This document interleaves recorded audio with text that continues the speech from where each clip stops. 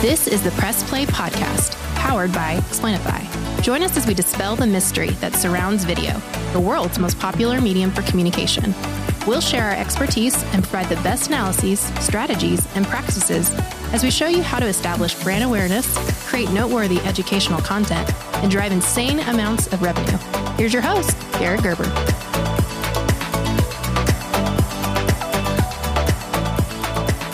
Hello and welcome back to another episode of Press Play. I am your host, Derek Gerber, and today I am so excited to have Jeff Webster, VP of Corporate Sponsorships at the new Seattle Kraken NHL hockey team. Welcome, Jeff. How are you doing, my friend?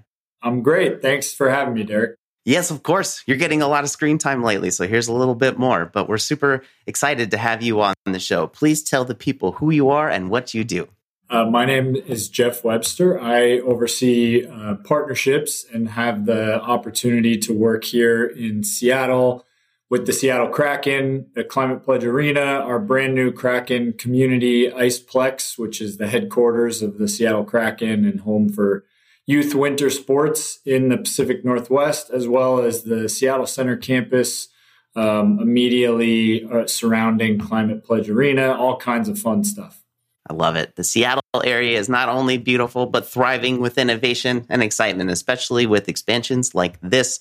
I get really hyped up when I hear all of the things that are affected and associated with that one brand. But again, there's not enough time to explain all the different things that Jeff can impact today. So we're here to tell that story and bring it to life. So when we're all looking at this new season coming around the corner, the new normal for everyone, the new, you're in Seattle on the cutting edge and innovative technologies and branding experiences. What would you like to share with the audience today? What has your journey been bringing this whole thing to life with the team? It's been quite a journey. That's the word I would use for sure.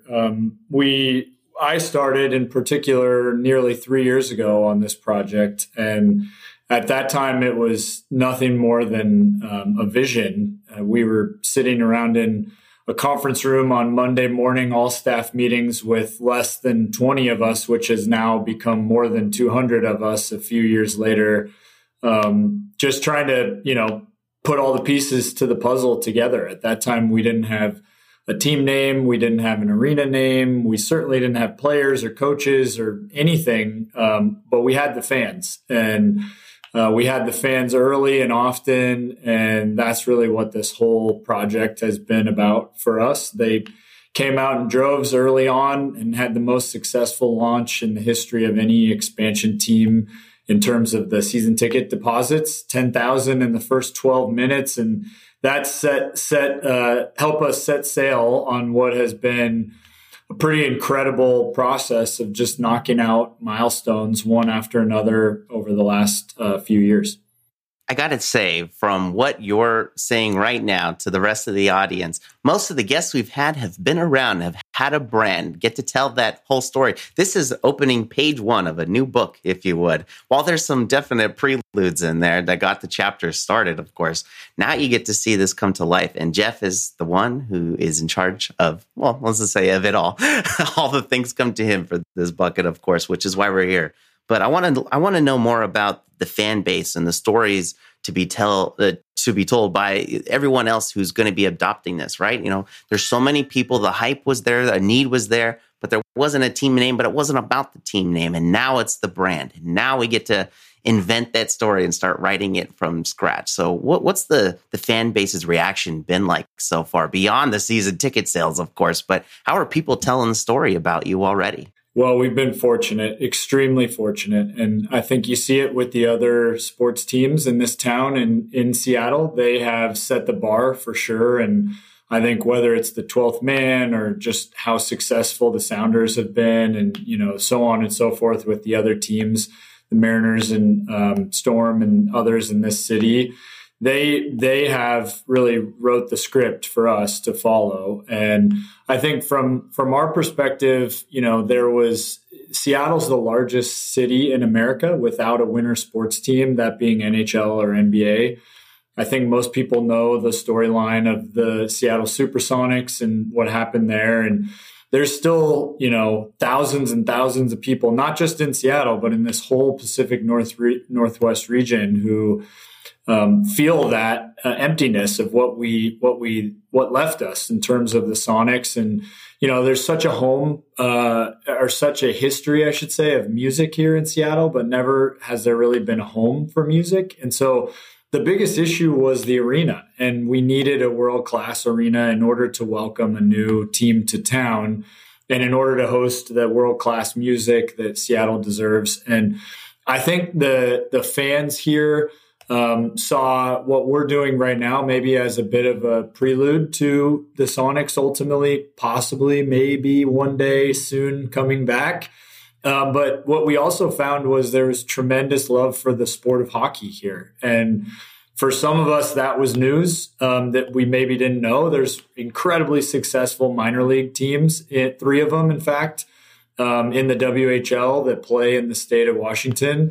But we kind of relived and unearthed some history of hockey here in Seattle with the Seattle Metropolitans. They were the first team ever to win the first American team to win the Stanley Cup in 1917. And you see some of those throwback jerseys floating around town here. But I think people in Seattle take such pride in, the loud factor of games here. It's something that's well reported on. And I think, just all of the hope that this new arena brought for not only the Kraken now, but the future of sports and entertainment in the city was something that really got everyone excited.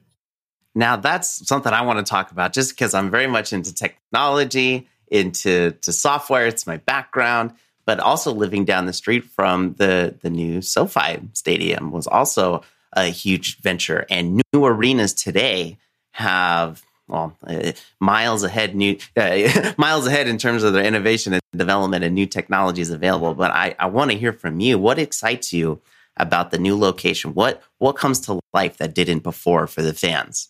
Yeah, it's a pretty remarkable project. So for those who don't know, the old Key Arena, and formerly known by several other names throughout history, is located right in the middle of a park in the city of Seattle. It's adjacent to the Space Needle in the Seattle Center campus, which is also home to the ballet and the opera and the children's theater and the repertory theater and the Pacific Science Center. It's really a home for arts and culture in the city of Seattle. And the arena has been there since the World's Fair, since 1962. So the Space Needle was built that year for the World's Fair. And not quite as well known, but is the fact that the arena has been around equally as long. So what's really remarkable about this project is that the roof of the arena is actually a historic landmark. So part of the reason why I mentioned earlier, Seattle's the largest city without a NBA or NHL franchise. It's not that there haven't been attempts or desires to bring those sports here. It's just been a challenge to fix the arena situation because, developers have come and they see that roof and is like, wow, how could we do this? So to put it all in a nutshell, really oversimplify it, we held up, suspended. We dug a retaining wall around the perimeter of the arena. We cemented in 60-foot tall temporary steel columns. We dug out 500,000 cubic yards of dirt. And eventually there was a 44 million pound roof that was just suspended, hanging in midair, just like a giant wedding tent would be, so to speak, out on the property of the old arena. And then underneath that 44 million pound canopy, we erected a $1.2 billion new arena, or ship in a bottle, as we like to refer to it as, and reattached the steel to the roof. The new arena, the old arena is about 400,000 square feet. The new one is about 900,000, so more than double the size. And the really unique part about our venue is when you enter, almost 90% of the seats are underground. So the arena is really, really sleek. It's low to the ground. The roof line is still exactly the same as it was back in the World's Fair. It's surrounded by trees and a park. It's beautiful, as our CEO likes to call it, the most beautiful arena in the world. So when you walk in, even if you have a suite or, to get to your seat, you go down, you go underground to get there, which that's really led to it being super intimate. The bowl has gotten closer to the ice or the court than it used to be. Sight lines are amazing. And even psychologically, if you have the highest seat in the building, when you walk in, you may only need to go up 8 steps to get there because of how subterranean the whole thing is. So it's pretty amazing. What we're really doing is marrying such great history with innovation in terms of the technology and the fan experience that makes up a modern day arena, especially one in a city like Seattle where technology is so prevalent that we need to meet the fans' expectations in that regard.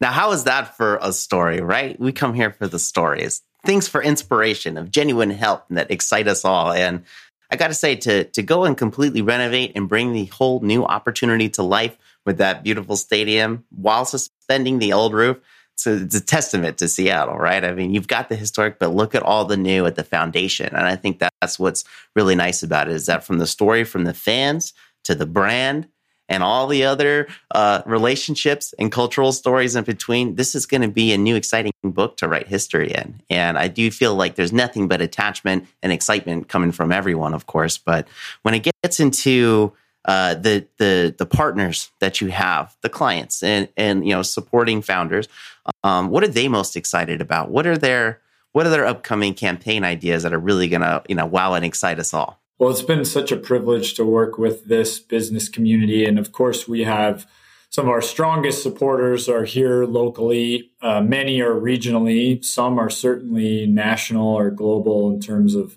who we've partnered with. I think just going back to what I started saying, in that, years ago when we started this whole journey, it was just a vision, and it's pretty amazing to me, really, and to our team. In fact, I mean, we spend a lot of time appreciating the fact that when some of our, for example, Symetra was our very first founding partner, and they're going on more than a 2-year anniversary with us now. And for them to have seen the vision of something that literally hadn't even broken ground yet, that had no name or logo to it, that had not had any of the success in terms of the fan interest or fan base yet, is really the foresight that they had, and us building it together was something that I think is really unique to this project. The companies and corporations and groups in this region have such a heart for sports, and I think it's because they know that the fans and the people of this region have a heart for it, and that's one of the best ways that they can connect with those potential customers and such. And our Todd Leiweke, our CEO, often likes to use a phrase just that, if a partnership is done right, that they're going to borrow great equity from us. But if it's done really, really well, we're going to borrow some equity back from them also. And you look at some of the brands that we've partnered with, the Alaska Airlines, the Symetras, the Starbuckses, the Amazons, and the type of equity they've brought to us and to our project, and credibility as well to our project, has really, I think, set us apart on our journey. It's catapulted us in a number of ways. You look at our relationship with Amazon, and to their credit, I mean, of course, you start a project like this in a town like ours, who's the first company you're going to want to get in touch with? Is obviously Amazon comes to mind, but everyone's tried this with them before. Everyone's tried the naming rights, not just here in Seattle, but all around the world, and they've never done it. And to their credit, they were not interested in putting Amazon Arena or AWS Arena on the roof. They wanted to look at this in a new innovative way, as a way to give back, and give back locally to this community. But for them, they're always thinking big and global, and so hence comes the birth of the Climate Pledge, and being the first arena to be named after a cause instead of a corporation. And I think when you look at that, that's one of the relationships that's really taken us to new heights in terms of our story. We were going to be a sustainable venue and a sustainable franchise and organization either way, because how could you not be in a city like Seattle?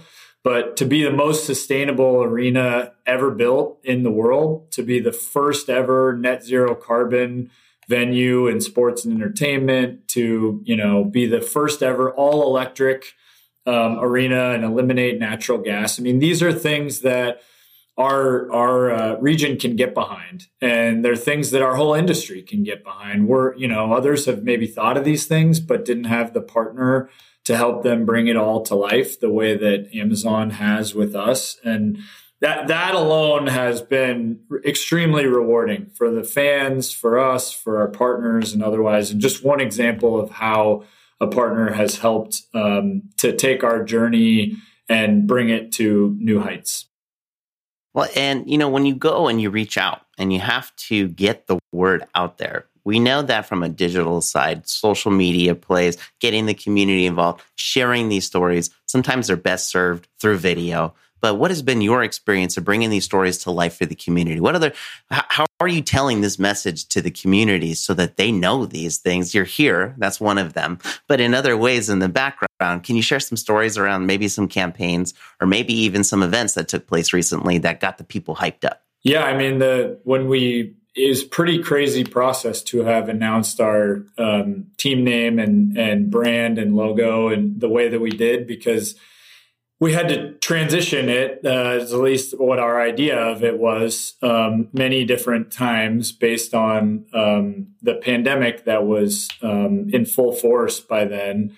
And so what would have normally been an in-person event with thousands of people transitioned time and time again. And in fact, what we ended up doing was a really intimate, really memorable experience inside of our, underneath the canopy of our arena. It was before we had started erecting the steel and building the arena back up underneath the hole, so to speak. And we had all the workers, thousands of men and women who were building the actual arena, come down socially distant, and we raised a gigantic, biggest banner I've ever seen, up to the rafters of Climate Pledge Arena, which was really a surreal experience. And at the same moment, and maybe some have seen it, if not, I think it's still pinned to the top of our Twitter page, but we did a brand launch video. And that was really for us. The night before, we did a teaser video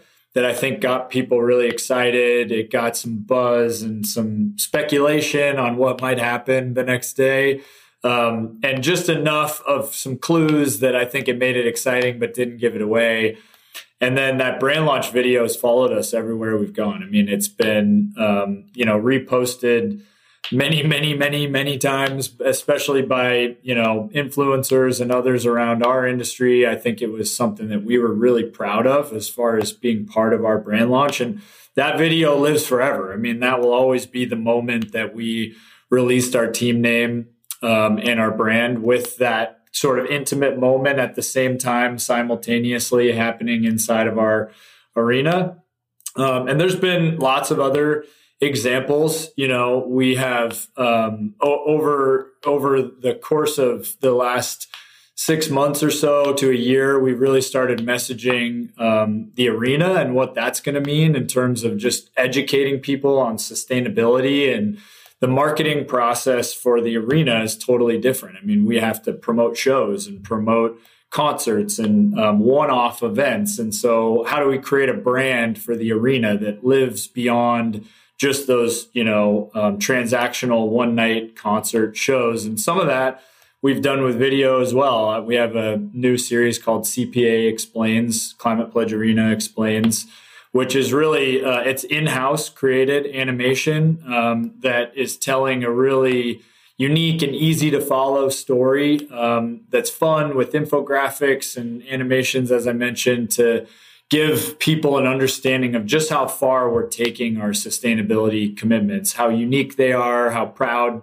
our fans should be, and also how they can help contribute in a positive way to what we're trying to accomplish. So there's many examples. I mean, it's been incredible. Our expansion draft and you name it, that has had a tremendous amount of marketing efforts behind it. But those are just a couple examples. And I got really excited when I heard the short animated explainer video concept, because that's the winning word here. Yes, that's what Explainify does for a living, but for the audience, the three pillars we always talk about in these scenarios are awareness, education, and revenue. Again, there are videos that you'll see online that are just about converting, and we understand that. But in this instance, we've been hearing branding, PR, building culture, building community, getting the word out, talking about the Climate Pledge Arena's green initiatives, not trying to sell somebody a hot dog, which is not wrong. I'm just saying that there are multiple purposes and branding platforms for a reason. This is why we talk about the three pillars on the show. So that's what gets me excited, is that it's not a promotional thing per se. It's about, they didn't slap their logo on it. They made it a whole initiative to get done with that. So what in your mind, how do you personally feel about the way it's been explained? And what are some of the next steps of generating more of that community knowledge and impact? Well, I mean, community for us is at the center of everything we've done since we started this. And I think there's many examples of that. You don't have to go far to find them. I mean, you could find a laundry list of articles if you Googled Seattle Kraken or Climate Pledge Arena and community, or especially diversity. That's been a huge focus and priority for us since day one. I think you look at the makeup of our front office and our organization, and we certainly look different. We look different than any sports franchise or entertainment property I've ever been a part of. And it's something I'm really proud to contribute towards, in terms of just the way that we're hiring, the way that we're looking even outside of sports for a lot of people. And so for us, community is first and foremost. It's the bedrock of our organization and our focus. So another example is our training center, our Kraken Community Iceplex, which has 3 sheets of ice. It will be the headquarters for our team. It'll be our front office day to day, where our staff goes to work, where I go to work. But it's also built for the community. So when our team isn't practicing on the first rink, all 3 rinks will be open to the public every day. It's for any of those hockey moms or dads or people out there, you've been there. It's the 5 a.m. to 1 a.m., hourly skate rentals for academies, for youth sports, for adult leagues, figure skating, you name it. And one of the most unique parts about it, I think, is just bringing it back to community, is that when our team is practicing on rink 1, all practices will be free and open to the public. So a kid on rink 2 or 3, after their practice is over, can come take their gear off and sit in the stands with mom and dad. There's 1,000 seats adjacent to our NHL rink, and they can connect with our players, connect with our organization, and really start to build the grassroots following among and help grow the game here in the Pacific Northwest. That's right. And that's an amazing story. It's all coming back and feeding the community. And I feel like after all that time, all that buildup, all that pressure, it's being done the right way. It's not about the logo. It's about the community. It's about inspiring that next generation, if you would, and really expanding the foundation of the whole entire hockey platform altogether. And that's the right way to do it. And that's what I love, is it's genuine, it's insightful, and it's helpful, just like all video content should be. And I love that. So when it comes to next steps in the next year, what can we expect? Maybe the next couple months you have something you could share, but what's it look like going out into the future of the new normal? I guess we're still figuring out what the new normal is, but share a little bit as we start to return to in-person events and things like that. Yeah, we have. I mentioned it earlier. There's been a lot of milestones over the course of the last few years for us in building towards what will eventually be the opening of this beautiful new arena and our team hitting the ice. We still have some milestones to knock off between now and ultimately when we welcome fans into our building. We're going to do the inaugural opening of our Kraken Community Iceplex in the coming weeks. We're ultimately going to have training camp there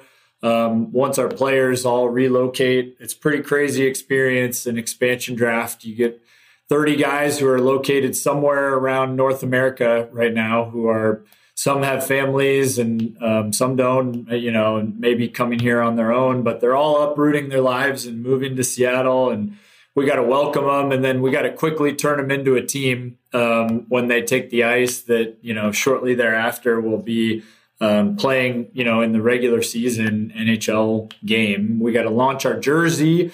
We've launched the design of it, but we have, just based on lead times, haven't had actual jerseys for sale. So we'll do that soon. We've got 40 or 50,000 of them on their way to Seattle for a launch to the public before long. We've got a membership launch coming up. So, there's some more increment, and probably the largest of which of milestones is just completing construction on our arena. That's a huge, huge priority.